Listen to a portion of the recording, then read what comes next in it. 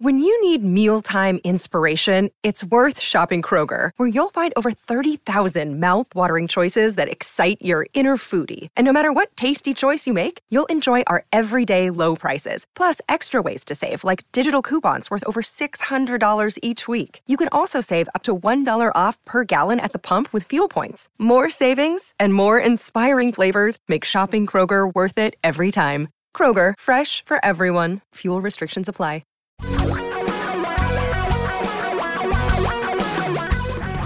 Reality radio for a really great future. We're talking real money. Hi again. Welcome to the Talking Real Money podcast. I'm Don McDonald. Glad you tuned over, turned over, listened, flipped a button, whatever it was you did, or pushed a button, flipped a switch. That would be more accurate, wouldn't it? Mixing the metaphors up a little. Well, good to talk with you again. Quick reminder about the future. On this coming Saturday, Tom and I will be live on the radio from noon until 2 Pacific time, 3 to 5 Eastern, where we can take your calls live at 855-935-TALK.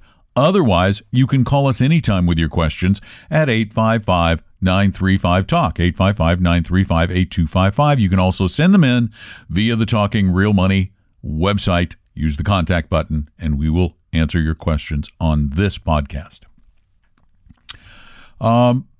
Today, we've got a question and something I want to talk about. I don't often talk about what the stock market does during the course of a day or a week or a month even. But something very interesting happened today on the U.S. stock market. The S&P 500 moved up some, about 0.2%. It was up 5 points. The NASDAQ moved up quite a bit. It was up 66 points, about 0.8%. The Dow went down. This is one of those instances that illustrates the problem with the stupid Dow Jones Industrial Average.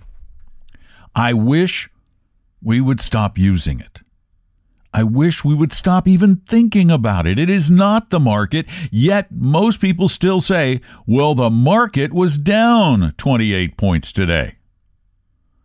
No, the market wasn't down 28 points today. Do you know what was down today? What was really down, which took the Dow down a lot? The bulk of the decline in the Dow today, while the rest of the market was rising, stock prices generally, there are always some that go down, some that go up, but stock prices were generally higher. Today, Thursday, the 24th day of October, 2019. What killed the Dow today was a 4% decline in one single stock. One company reported bad earnings, and that company was 3M. And since they are one of the 30 stocks in the Dow, their 4% decline helped push everything lower, even though we had some companies like Dow Chemical, Dow Incorporated, up 4%, Visa up 3%. I'm giving you percentages. We still had, a 4% decline in 3M, and then we had Johnson & Johnson, their troubles. They were down.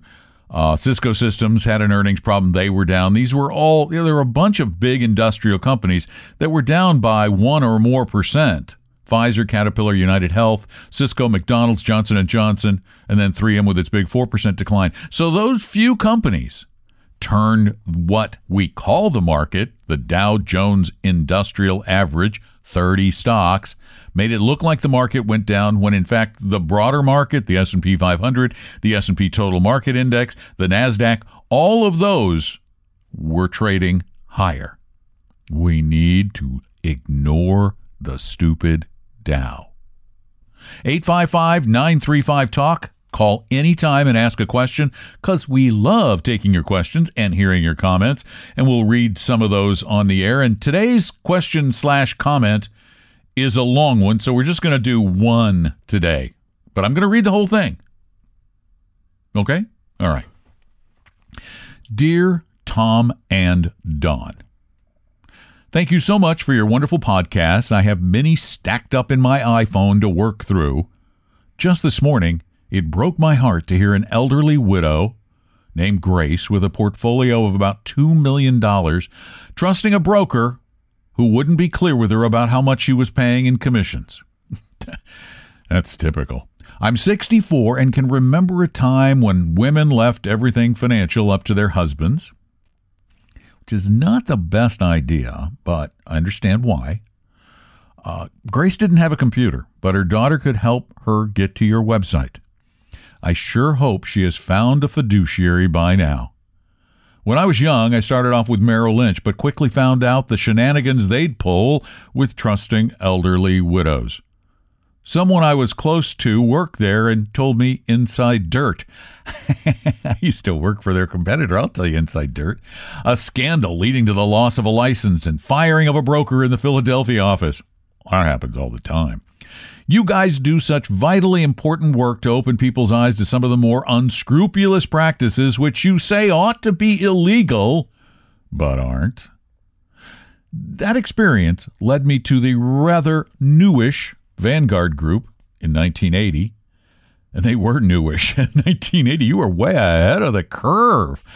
I became a tried and true Boglehead.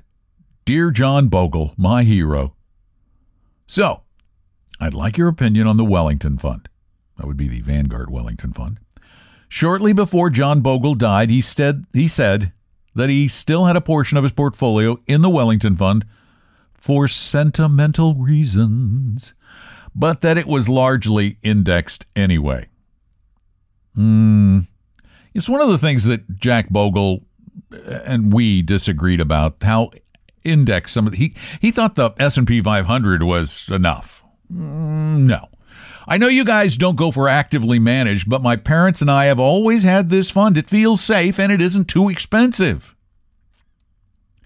My question, though, is on the Market Watch website, they have the Lipper Leader rankings, which I'm sure you're aware of, and under tax efficiency, it only ranks a 2. I'm wondering if it makes sense in today's world to hang on to Wellington, or could I do better with a different balanced fund? Everything I have is in 18 Vanguard funds, and I have no advisor as of yet. If I ever do get one, I will carefully follow all of what you two recommend. I'm quickly becoming a Don and Tom head. I got top billing there. A Don and Tom head also. I might have to start a club. I love you guys. We love you too. And all of you other people too. We truly, truly do. And I like Wellington. I got a soft spot for Wellington too. I've been suggesting Wellington to people for, probably 30 years. Over 30 years since I stopped being a big bad broker. I love the fund, but I do think you could do better. And in fact, I think you could do a lot better. I don't know what the 18 funds you have are. If, like, for example, you've really done a great portfolio and you've got small cap value and a little bit of real estate and some tips and those kinds of things, I'd be really thrilled with having 18 funds if you did it right. But most people have 18 funds because they sort of invested in a hodgy-podgy fashion. Buy a little of this because it's hot at the time, a little healthcare because that was hot, a little technology because that was hot, a little whatever, here, this, that, and the other thing. Or because somebody said, hey, I have this fund, you should buy it. It just gets hard to keep an eye on 18 funds. Now, let me just go back to Wellington. Quick comparison. Wellington Fund is inexpensive. The Admiral shares are 0.17% per year. Dirt cheap. However, the Vanguard Balanced Index Fund is 0.07% per year. 0.1% less. The Wellington Fund, over the past 15 years, has made a little more money. But the Balanced Index Fund has taken a lot less risk in terms of volatility. Wellington has about a little over 1,000 securities, and the Balanced Index has about 13,000, 3,000 of which are stocks. So the Balanced Index Fund is, in my opinion, a better fund because it makes almost as much, but it does it with a much lower degree of volatility and less scariness. Now I'm going to turn back to the 18 fund point. I don't believe anybody needs 18 funds. I think if you were really doing a portfolio that is based on all of these factors that we believe have some impact on the market over long, or have had some impacts on the market over long periods of time, that you might want to have 5 or 6 or 7, maybe 8, but 18 is way too many. If you're not putting together that kind of a portfolio that needs regular rebalancing, then that's why we suggest the 2-fund solution. It's just 2 funds, and it makes life so much easier. You determine how much volatility you can stand.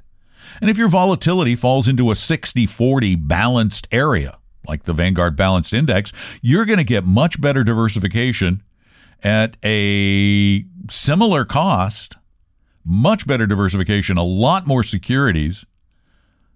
In fact, probably about 10,000 more securities, which is kind of overkill, but you're going to get 8,000 stocks and probably 15,000, 18,000 bonds. You would go with the 2 funds, which is the Vanguard Total World Index, Stock Index, which is VTWAX, VTWAX, and the Vanguard Total Bond Market Index. Both of them you should get as the Admiral shares, because there's no point in getting the investor shares anymore anyway, but you have enough that 3,000 is the minimum on both, and the Admiral shares have lower fees, but it's the same portfolio. So just get those 2 funds in the proper allocation for your risk tolerance. And one of the ways you can figure out what the proper allocation might need to be is by taking our very, very free, absolutely no obligation, no salesperson will call. We're not Fisher Investments. We don't harangue people. We don't beat you up. We don't cold call ever. Go take our risk quiz at talkingrealmoney.com. You get a copy of it. We get a copy of it because if you ever want to call, we can discuss it with you if you ever want to sit down with an advisor. But then you can build your own portfolio that way. So I hope that helps. I'm so glad you listen. I'm going to ask for a huge favor like I do every podcast.